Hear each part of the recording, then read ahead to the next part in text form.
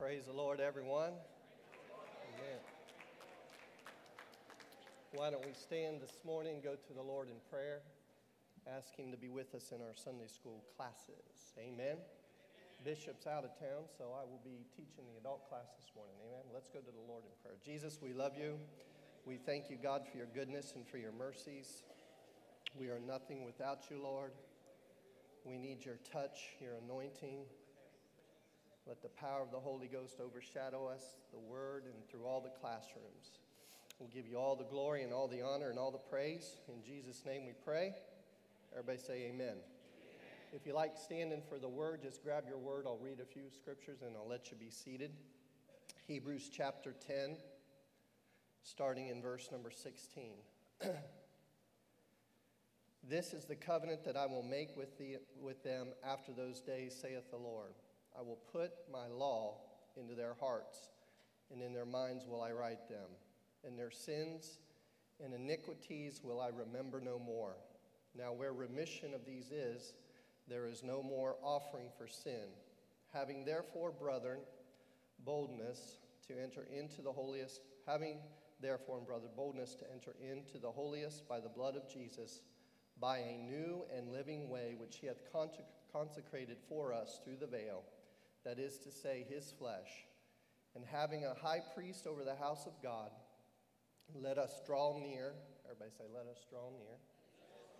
With a true heart. Everybody say, with a true heart.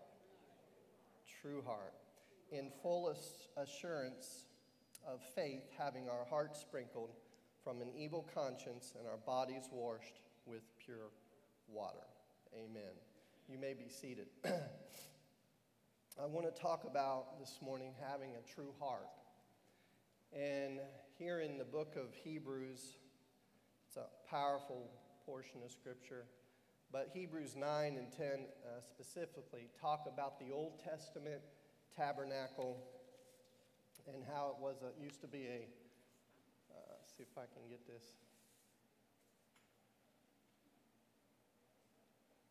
Focused here. There you go. That's the Old Testament tabernacle. That's how they would approach God in the Old Testament. Most of us are familiar with it, but this is the old covenant that God made with Moses, and he instituted it in the wilderness, and this is how they would come. Right here under this tent here was what they called the inner court. This is the outer court here, and you've got the brazen altar where they did the sacrifice, and the brazen laver where they would wash, representing repentance and baptism. And then you would go to the inner court, coming into the inner court, and the priest would go in there, the high priest. And in this picture here, it represents the tent part, what you find underneath that tent. So you have here, once again, you have this altar, a sacrifice, and then the laver where they would wash. You come into the holy place here, and that's where the table of showbread was, and the altar of incense, and the candlesticks were in there. And then there was the veil that was there, and the veil separated everything from the presence of God. And this, the holiest of holies, this is where the presence of God would dwell, right? So the priest would go in for the people, the high priest would go in for the people once a year, go into the presence of God, and he would make intercession for them, and God would forgive them of their sins and iniquities for that year, okay? So that's kind of what Hebrews is talking about. And if we had time to look into the whole thing, we don't have time to read it, but I encourage you to read Hebrews 9 and 10, and it talks about the Old Testament or the Old Covenant being a shadow of things to new, of things to come. And so this is where the writer of Hebrews, probably Paul, is picking up in verse 16. He said, this is the covenant that I will make with them after those days, saith the Lord. I will put my laws into their heart, all right, and in their minds will I write them. Their iniquities, their sins and their iniquities will I remember no more. Remember, when the high priest went in there, it just kind of pushed their sins over for the next year. But Jesus, he died once and for all for our sins to be immediately washed away forever. There is no remembrance of them. Now, where remission of these is, there is no more offering for sin. So that's why we don't bring an offering anymore, right? And that's why when John the Baptist saw Jesus coming down the road, he said, "Behold, the Lamb of God." Jesus became our supreme sacrifice. And so he became the one that went into the holiest of holies, if you will. And that's why when he was on the cross and he said, "It is finished," what happened? The veil was rent, right? This veil here, the Bible says, was rent in two pieces. And the Bible tells us it's signifying now that we can now come boldly into the presence of God. All right? Therefore, having therefore, brethren, boldness to enter into the holiest by the blood of Jesus, by a new and living way, verse 20, which he hath consecrated for us through the veil, that is to say, his flesh. All right, so we have, and then verse 21 says, having a high priest over the house of God. So I'm just trying to lay the foundation that most of us know, but the fact that, and to remind us of the fact that we have this great privilege to come boldly into the presence of God. Now, some of us have been around a long time. We understand that. We hear that. But we need to remind ourselves what a great privilege it is and an honor. And we should give great reverence to the presence of God that we feel, to the house of God. Amen. Because that we have this great privilege now. We don't have to go through a priest. We have the high priest, Jesus Christ. He was our high priest that went in and offered this sacrifice for us. So we don't have to go to a priest and confess our sins. We can come into his presence. And he said, not only can we come into it, but we can come in with boldness. In other words, he's saying we can come in with confidence that he's going to have grace and mercy on this. Verse 20, by a new and living way. He's made a new way. And verse 22, of course, is where I'm taking my thought from today. Let us draw near with a true heart. Everybody say true heart. Full assurance of faith, having our hearts sprinkled. They used to go into the holiest of holy, and they'd take the blood from the altar of sacrifice, and they'd sprinkle that blood on there, and they would get the remission of their sins. But he's saying our hearts sprinkled. It's our hearts from an evil conscience, and our bodies washed with pure water. Conscience means this: moral awareness. That we have to come into the presence of God with an awareness. We can come in boldly, and that doesn't mean cocky. That just means with confidence and full assurance. It means go ahead, bring your petition, speak your voice, speak your mind. Amen. We can do that. We can come before him, and we're clear from this conscience, this evil conscience. We can have a moral awareness. That's what God is trying to do with us, to bring us to an awareness within our heart, not just going through the motions of some tabernacle plan. We'll get into it more. But he says it's also like on the day of Pentecost, when Peter preached to them, and what did he say? He said, what did the Bible say? It says they were pricked in their hearts. In their hearts, they got convicted. We crucified the Messiah. And they asked the question, what must we do to be saved? What shall we need? What shall we do? They had this moral awareness. Their conscience was awakened, so to speak.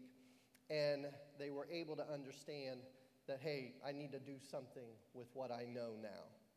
Hebrews chapter 4, verse 16, it says, let us therefore come boldly, another use of that word there, with boldly, with confidence, under the throne of grace to obtain mercy and find grace in a time of need. I don't know if it's just in studying this, but I was just reminded, and I'm aware more than ever before this morning, of the underlying foundation of the whole Word of God is the value of a soul, a value of one soul. The Bible says it's worth more than all the world. our souls are worth more than all the world. The ones that says nobody higher or lower, amen, in God's kingdom, but we all come on a playing field of we're a soul that God is trying to get the attention of. He's trying to get us to enter into his presence. And when we do, we can come with confidence that we're going to find mercy. He's a merciful God. Hallelujah. Full of grace in a time of need. So, we have here this great invitation, right? Come near. Draw near, he's saying. You've got this great invitation. Draw near to his presence. But it comes with this stipulation upon it. Draw near. But he says, I want you to draw near with what? A true heart. Look at your neighbor and said, do you have a true heart? You don't have to answer the question, just within yourself. So as we look into the Word of God, and like I said, the soul is the most important thing to God. His creation, that's what it's all about, right? That's why he came and bled and died for us, that we might know him. Hallelujah. And so as we look at the underlying theme throughout it is God trying to reveal himself to his people and for them to come to him, amen, to approach God with a true heart. True simply means this, to be real, to be genuine, to be authentic, sincere, not having deceitfulness, not to lie hid or to hide yourself, not to be ignorant and not to be unaware. Remember, we talked about the conscience was becoming aware, moral awareness. Trueness also needs to become aware, and not to hide. He's saying, come into my presence, but don't do it hiding anything. Amen? It's kind of like Adam and Eve, right? We had the first example way back in the garden. Adam and Eve, what did they do? They sinned, right? What's the first thing after they did that? They hid themselves, right? They went and hid themselves from the presence of God. And so God asked them a few questions that God already knew the answer to. Adam and Eve already knew the answer to them, right? He says, where are you? Who told you that you were naked? Have you eaten of the tree that I told you not to eat of? God's asking them some questions. Why is he asking him these questions? It's because he wants to get them to do an inventory of the heart, basically. He wants them to be aware what happened, what just happened here. And we do it kind of the same way with our own children, don't we? You go in the living room, there's a broken lamp, and there's a baseball beside the broken lamp. Nobody's around to be found. You and Johnny are the only ones in the house. And you say, little Johnny, where are you? Get in here right now. We treat our own kids that way. So he comes climbing in and you begin to ask him a series of questions that you already know the answer to, just like God did. And it says, Johnny, did you break this lamp? Did you do what I told you not to? Did I not tell you, do not throw the ball in the house?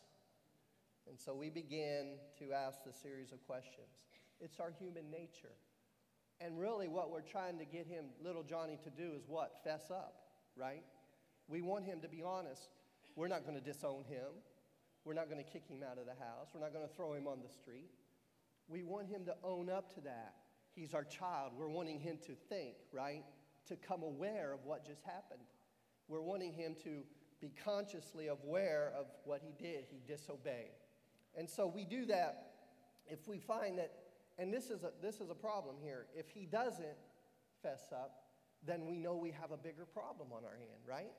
That's when we really get concerned. If he says, no, I didn't do it. I don't know where that's not even my ball. I don't know where that came from. I mean, you know good and well that he did it, right? And so if he doesn't fess up to it, then we realize that we have a bigger problem. And it doesn't change with our approach to God. He's saying, I need you to come into my presence with a true heart. Be honest. Be open. Don't hide from me. In reality, you can't hide from me. Hallelujah. We can't do it. But he doesn't want us to come in with things hidden. He said, come in, open up. You're going to find grace and mercy. I'm not going to say you're not my kid anymore. I'm not going to kick you by the wayside. That's what I'm trying to get you to do, is to come into my presence and open up.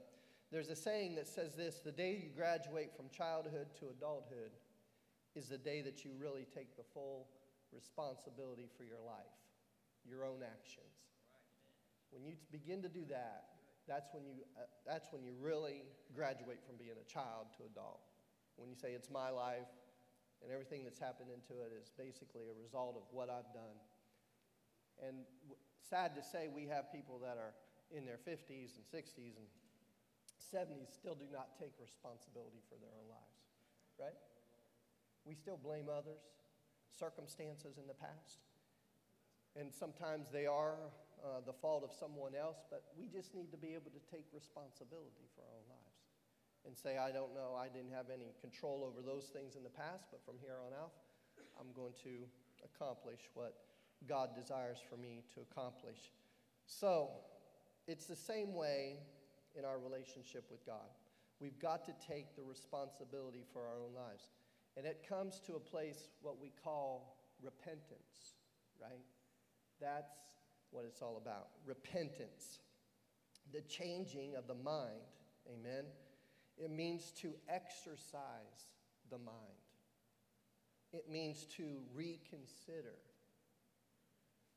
And after all of our scolding, we say, okay, now, Johnny, I want you to go to your bedroom and I want you to think about what you've done, right? Why do we do that? And the kid's like, well, why am I going to think about it? It's because we want them to become aware. God wants us to become aware, to reconsider the direction that we're going. Repentance. Hallelujah. That's why it's the first step to salvation. Repent and be baptized, and you shall receive the gift of the Holy Ghost. That's the step of salvation. Repentance, baptism, and the infilling of the Holy Spirit. And so the first thing that we have to do when we come into God's presence is repent. Without repentance, true repentance, you'll never receive the baptism of the Holy Spirit. When you truly repent, there's no greater time than when you first initially receive the baptism of the Holy Spirit. There's no purer time in your life that for that moment you've set the slate clean before the Lord, been honest. Say, I need you, Lord. Baptism. Now, we baptize a lot of people because they get convicted. They see the natural part of it. I need to get baptized. But without true repentance, and nobody really knows that. I always, before I baptize somebody, have you repented? That's the only prerequisite for being baptized is repentance. True repentance. It's not just going through the motions of getting wet and coming back up again. That doesn't save us. It's the repentance that saves us. The changing of the heart. Saying, I don't want to go this direction anymore. I want to walk in a new way. Amen. And so we do the about face and we go in a new direction. And then through the obedience to the word, we're baptized, and the Bible says all of our sins are washed away. Hallelujah. And so repentance is our way into the presence of God. Think about it with John the Baptist, right? What did he preach? He preached baptism unto repentance, right? He was the forerunner of God manifested in the flesh. John the Baptist ushered us into the presence of God. Amen? In the visible part of God. And it came through the power of repentance. Amen? When you repent, hallelujah, you receive the baptism. Sometimes people receive the Holy Ghost and then they're baptized. Sometimes people are baptized and later receive the Holy Spirit, right? Because repentance, true repentance can come at any time. But the thing about it is that when you receive the baptism of the Holy Spirit, then you see your need to be baptized. You have to understand that it was a commandment. If you've got the Holy Spirit, you've got to be baptized in Jesus' name. That's why last week I didn't have any problem with a lady was praying with at the altar. She just began speaking in tongues. God filled her with the Holy Ghost. Hallelujah. She may be in here this morning, I'm not sure, but we had 13 of them, so thank the Lord for that. But after we were done, somebody said, would you like to be baptized? And she says, well, I don't know. And I says, no. I said, really, you need to be baptized. I said, actually, it was a commandment in the Bible. I didn't have any problem with telling her that because when Peter was preaching to Cornelius' household and the Holy Ghost fell. They got the Holy Ghost, and Peter commanded them to be baptized. Wasn't a good idea. It's what you got to do. All right, I digress. But repentance is something that we have to enter into the presence of God. It's a reconsideration. Amen? It's our first step. Romans chapter 6 and verse number 12. It says, let not sin therefore reign in your mortal body, that you should obey it to the lust thereof. Neither yield ye your members as instruments of unrighteousness unto sin, but yield yourself unto God as those that are alive from the dead, and your members as instruments of unrighteousness unto God. For sin shall not have dominion over you, for ye are not under the law, but under grace. So when we come to God with this true heart, this honest heart, there's no way that sin can be dominant in our life, because it's not just going through the motions now, it's a change in the heart.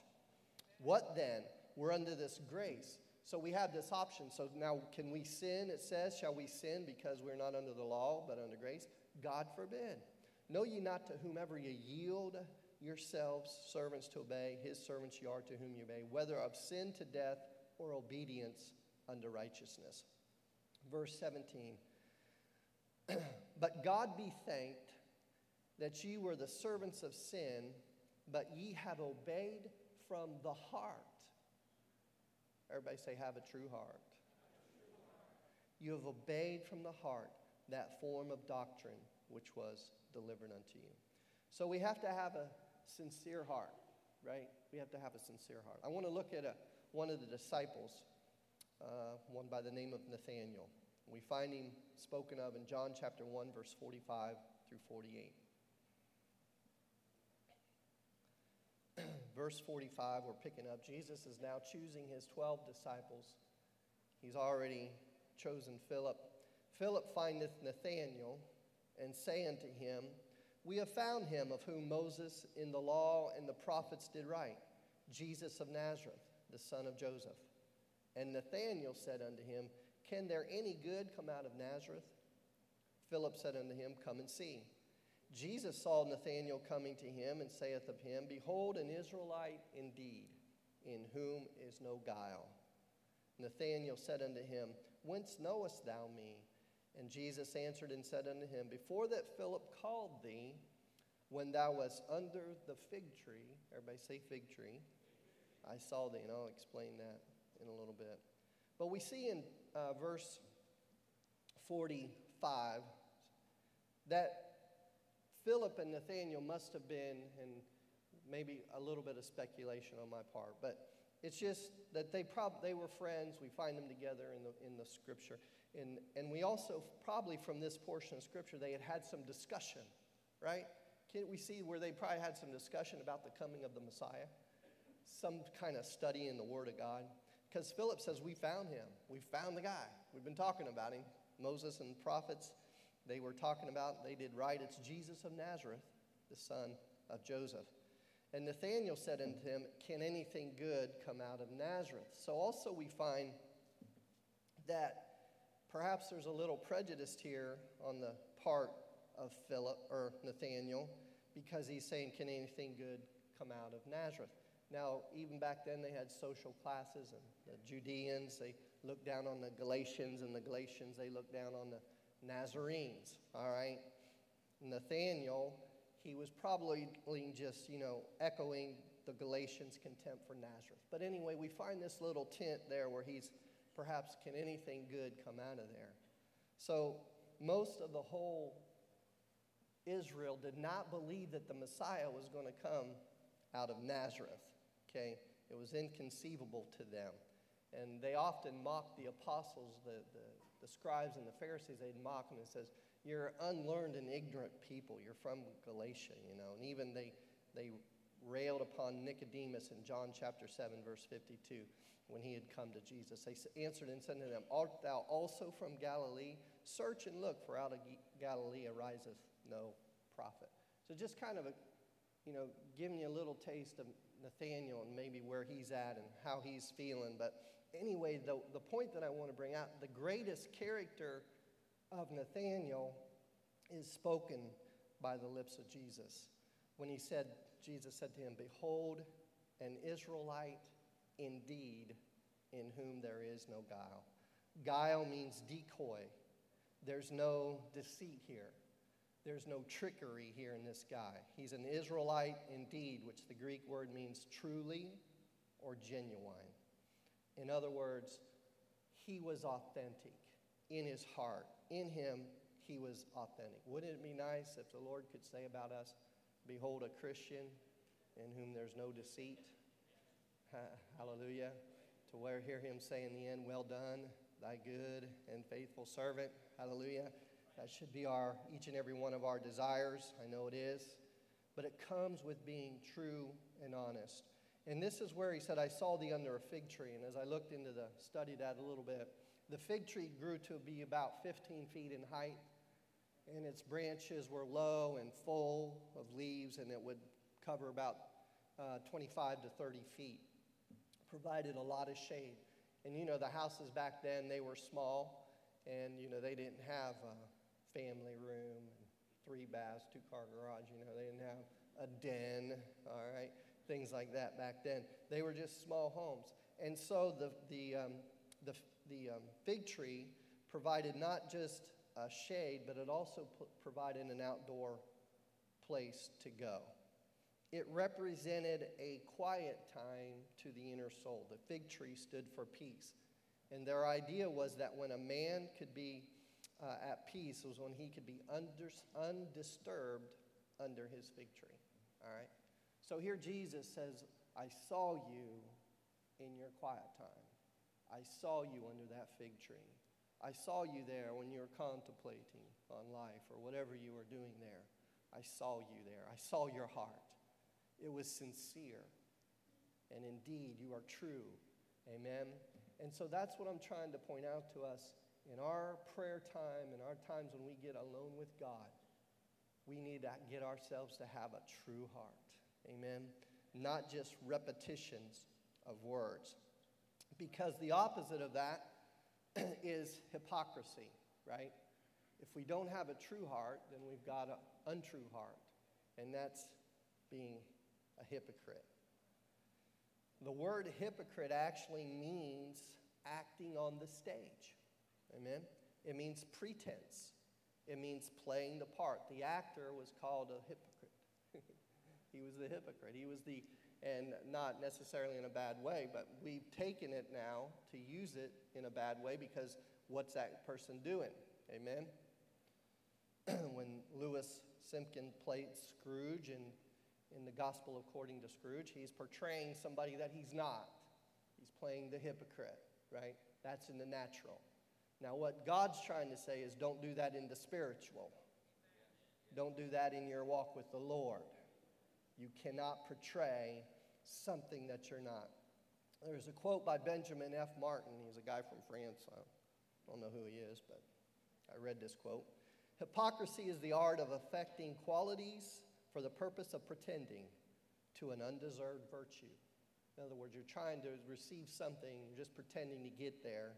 Amen. It just becomes a purpose of pretending. He goes on to say a lot of other stuff I didn't really understand. But at the end, he said, "Imagine how frightful truth unvarnished would be." And I thought about that. I said, that is real. That's truth, right? Truth is hard for us to face.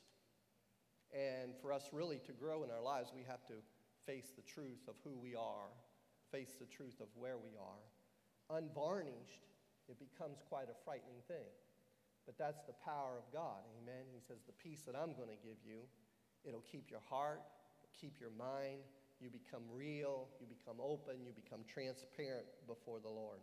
Hypocrisy was something that Jesus, he almost indicated that the whole religious establishment at that time were hypocrites. You read in there and you find all these things, and I just wanted to read Matthew 23, verse 13 through 33. I want to take the time to read it. I know our time's eluding us, but it's such powerful wording. I just want you to try to realize and put yourself in Jesus' place, perhaps be in the audience there. And what he's saying and how strong he's saying this. He said, "Woe unto you, scribes and Pharisees, hypocrites." He calls them hypocrites. It's not a good word, right? Liars, pretenders. Amen. "For you shut up the kingdom of heaven against men, for neither go ye in yourselves." You don't enter in by being a hypocrite. "Neither suffer ye them that are entering to go in." And you hinder everybody else that's around you from actually going in. "Woe unto you, scribes and Pharisees, hypocrites." After every time he talks to them, he puts that word there, hypocrites. "For you devour widows' houses, and for a pretense you make long prayer." You're just pretending. "Therefore shall you not receive the greater damnation?" Whew. It's powerful wording, isn't it? "Woe unto you, scribes and Pharisees, hypocrites! For you compass sea and land to make one proselyte, and when he is made, you make him twofold more the child of hell." Calls them children of hell than yourselves. "Woe unto you, scribes and Pharisees, hypocrites! For you pay your tithe on mint and anise, and come in and have omitted the weightier matters of the law, judgment, mercy, and faith. These ought ye have done, and not to leave the others undone." So we see here he's saying, you pay your tithe. That's something that can be seen, right? But the inward matters that cannot be seen, you've set those aside. He said, now you ought to pay your tithes. He said, don't leave those undone. He said, but you got to get the heart right. You got to have judgment, amen, mercy, and you got to have faith. He said, you blind guys, you strain at a gnat and you swallow a camel. "Woe unto you, scribes and Pharisees, hypocrites! For you make clean the outside of the cup and of the platter, but within they are full of extortion and excess." We clean the outside. We look good on the outside, but not on the inside. "Thou blind Pharisees, cleanse first that which is within the cup and the platter, that the outside of them may be clean also." So he's saying clean up first the inside, the outside will take care of itself. "Woe unto you, scribes and Pharisees," verse 27, "hypocrites! For you are like whited sepulchres, which indeed appear beautiful outward, but are within full of dead men's bones and all uncleanness." Think about that. You go to the graveyard, you see the nice gravestone there and how pretty everything looks there. And he says, that's you on the outside, but inside it's just dead men's bones. He said, that's how you are. You're just a pretense. You're just for show. Excuse me. "Even so, you also outwardly appear righteous unto men, but within you're full of hypocrisy and iniquity." Verse 33, "You serpents, ye generation of vipers." He calls them snakes and vipers. The strong language that he used, "How can ye escape the damnation of hell?" He uses this word hypocrisy to almost categorize the whole scribe and Pharisee movement. Very strong, very powerful. Amen. And so as we come into the presence of God, it's something that we need to remember. Amen. That we need to come in with that true heart. Romans chapter 2, verse 28. "For he is not a Jew which is one outwardly, neither is that circumcision which is outward in the flesh. But he is a Jew which is one inwardly. And the circumcision is that of the what? The heart, in the spirit, and not of the letter. Whose praise is not of men, but of God." Amen. "For the wrath of God," in Romans chapter 1, verse 18, "For the wrath of God is revealed from heaven against all ungodliness and unrighteousness of men who hold the truth in unrighteousness." And I thought about that, and it really struck me when I read it this time. Truth, but in unrighteousness. So I thought, really, the issue is not truth. If you think about it, the issue is not truth, even though you have to have truth. But once you have truth, it's the righteousness of the heart. You can have truth, be baptized in Jesus' name, filled with the Holy Ghost even, and have hypocrisy if you're not careful. The righteousness of the heart is something that we have to be very careful. So righteous acts, he says, be careful that you don't do these righteous acts just to be seen of men, right? But there's a right way and there's also a wrong way for righteous acts. That doesn't mean we don't do righteous things in front of people. The wrong way in Matthew 6, verse 1, take heed that you do not your alms before men to be seen of them.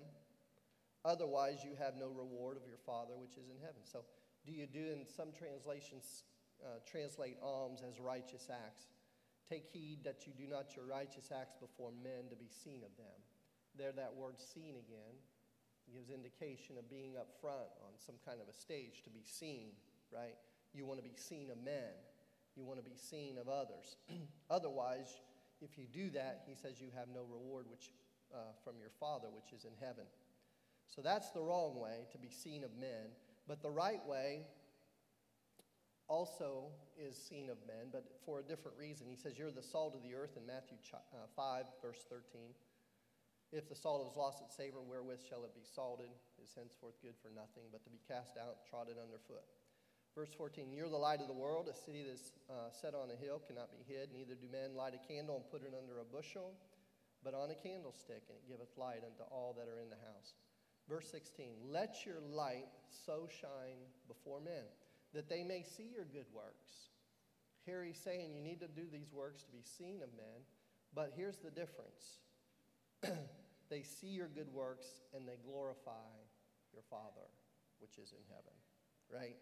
That's the difference. What are we doing it for, in other words?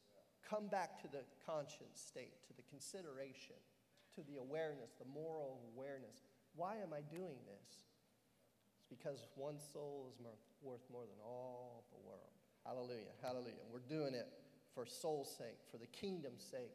So when we put forth our efforts, let it not be with hypocrisy, not to be seen of men, but so that men can see our good works and glorify our Father which is in heaven. What's it say about this? Is how all men will know that you're my disciples, and what? That you have love one to another. So there comes a warning in Matthew 6, and here it is. He says, holding the truth in unrighteousness. Here it is again. Acts 2:38, that's the plan of salvation. We need to experience that, right? But after we experience that, there's a lot in the Word of God that says how we need to live. Matthew 5, 6, and 7 is what they call the Sermon on the Mount. Jesus gives a lot of stuff in there about how we ought to act and conduct ourselves. And this is where he says, take heed. Don't be like the Pharisees. Take heed, it says, means to pay attention, to be cautious about. Take heed how you do your good works. He even said it even means to beware. So I give the warning this morning, beware. Amen. We all want to make good impressions, right? I always tell my wife I'm easily motivated by praise. Okay? We all want to make good impressions. We all like to be praised. Makes you feel good, right? We all want to do that. And there's hypocrites everywhere. They've been from the beginning to the end. There's always going to be hypocrites. Amen. It's just a part of sinful nature of man. Amen. And if you're not careful, though, we can find ourselves playing the game of religion. And that's what I want to try to make us to be aware of this morning, and to realize that we need to come into his presence with a true heart. And oh my goodness, what God can do with a true heart. Amen. God dealt with, we don't have the time to go there, but God dealt with this in the Old Testament through both the northern and the southern kingdoms. He dealt with it with Amos, through the prophet Amos, and he talked about, he said, your offerings and all of your sacrifices, he says, I'm disgusted with it, and you can read it in Amos chapter number 5, I believe it is, and also in Isaiah chapter number 1, he talks about the same thing. What is the purpose of the multitude of your sacrifices unto me, he says, He said, bring no more vain oblations. Incense is an abomination unto me. The new moons, the Sabbaths, the calling of assembly. He said, it's all iniquity. He says, your new moons and your appointed feast, my soul hateth. They are all trouble unto me. I am weary. Now, these are all the things that Jesus instituted, right? God instituted these things in the Old Testament. He instituted those there. But now he's saying, they're a stench in my nostrils. I can't hardly stand them. Why is that? Because they've had perverted them. They had been going through the motions. They had the hypocritical attitude, and that's the outward show with nothing on the inside. Jesus speaks of Isaiah in Mark chapter 7, verse 6. Says, he answered and said unto them, well hath Isaiah prophesied of you hypocrites, as it is written, the people honoreth me with their lips, but their what? Heart is far from me. We've got to come before his presence with a true heart. Amen. Jesus saw Isaiah's prophecy as being relevant for his day, and it's still relevant for our day. Amen. We can't just praise him with our lips. We've got to praise him with our heart. Amen. So what's the solution to all this? I close with this. What's the solution for us to being real? Well, to be real, you've got to answer the questions. Where are you? You've got to ask yourself that. Where are you this morning? Where is your relationship with the Lord? Why or what are you hiding? Don't hide it from the Lord. Amen. Are you doing what the Bible says, what God says not to do? All right? These are all things we have to answer the tough questions. And we have to take heed. We've got to beware. There are consequences, severe consequences. Jesus hates it. He was very, very upfront about that. Take responsibility for your own life. And remember this about the heart. Jeremiah said in 17:9 and 10, he said, the heart is deceitful above all things. It's desperately wicked. Who can know it? We can't really even hardly know our own heart. That's why we've got to get before the Lord. I, the Lord, search the heart. I try the reins, even to give every man according to his ways and according to the fruit of his doings. Psalms 19, verse 12, who can understand his errors? Cleanse thou me from secret faults. I read that a few years ago back, and it just, secret faults? I got enough trouble with my known faults, and now I got some secret faults. But it's all about God getting into our heart, opening up our heart, being real. And sometimes he reveals to us some things that, I didn't know I was doing that. That's not right. And that's how great God is. But our heart it's wicked. And we have to allow God to get in there and do his work upon it. Amen. Let the words of my mouth and the meditation of what? My heart be acceptable in thy sight. We have power over our thoughts. And that's what gets into our hearts. And that's a whole nother Bible study on what you put before yourself and what you allow into your heart. But we have power over your heart. You can bring into captivity every thought. That's Scripture. I think it's 2 Corinthians 10, somewhere in there. Verse 3 and through 5. We can bring into thought that the weapons of our warfare are not carnal, but they're mighty through God to the pulling down of those strongholds, those things in our mind that pollute ourselves. It says bringing into captivity every thought into the obedience. I read that one time, I thought, wow, I'm far from that. But you know what? When you get in and ask God to take control of those things, and you ask God, he says you can bring them into captivity. The old saying that says you can't keep the bird from flying over your head, but you can keep it from making a nest in your hair, right? The thoughts are going to come, but you can bring those into captivity through the power of God with a true heart. Amen? So I close with this verse, Psalms chapter 139, 23 and 24. This is what we got to do through prayer. Say, God, search me and know my heart. Amen. Know my heart. Try me, know my thoughts. Is there any wicked way in me, Lord? Lead me in the way everlasting. That's the way we want to go, isn't it? Amen. We're going to have a great service this morning. So as we enter into the presence of God through worship and through the powerful preaching of Brother Bush this morning, let's come with a true heart. Let's see what God will do for us in our midst. Amen. Praise God. You've been a great audience. God bless you.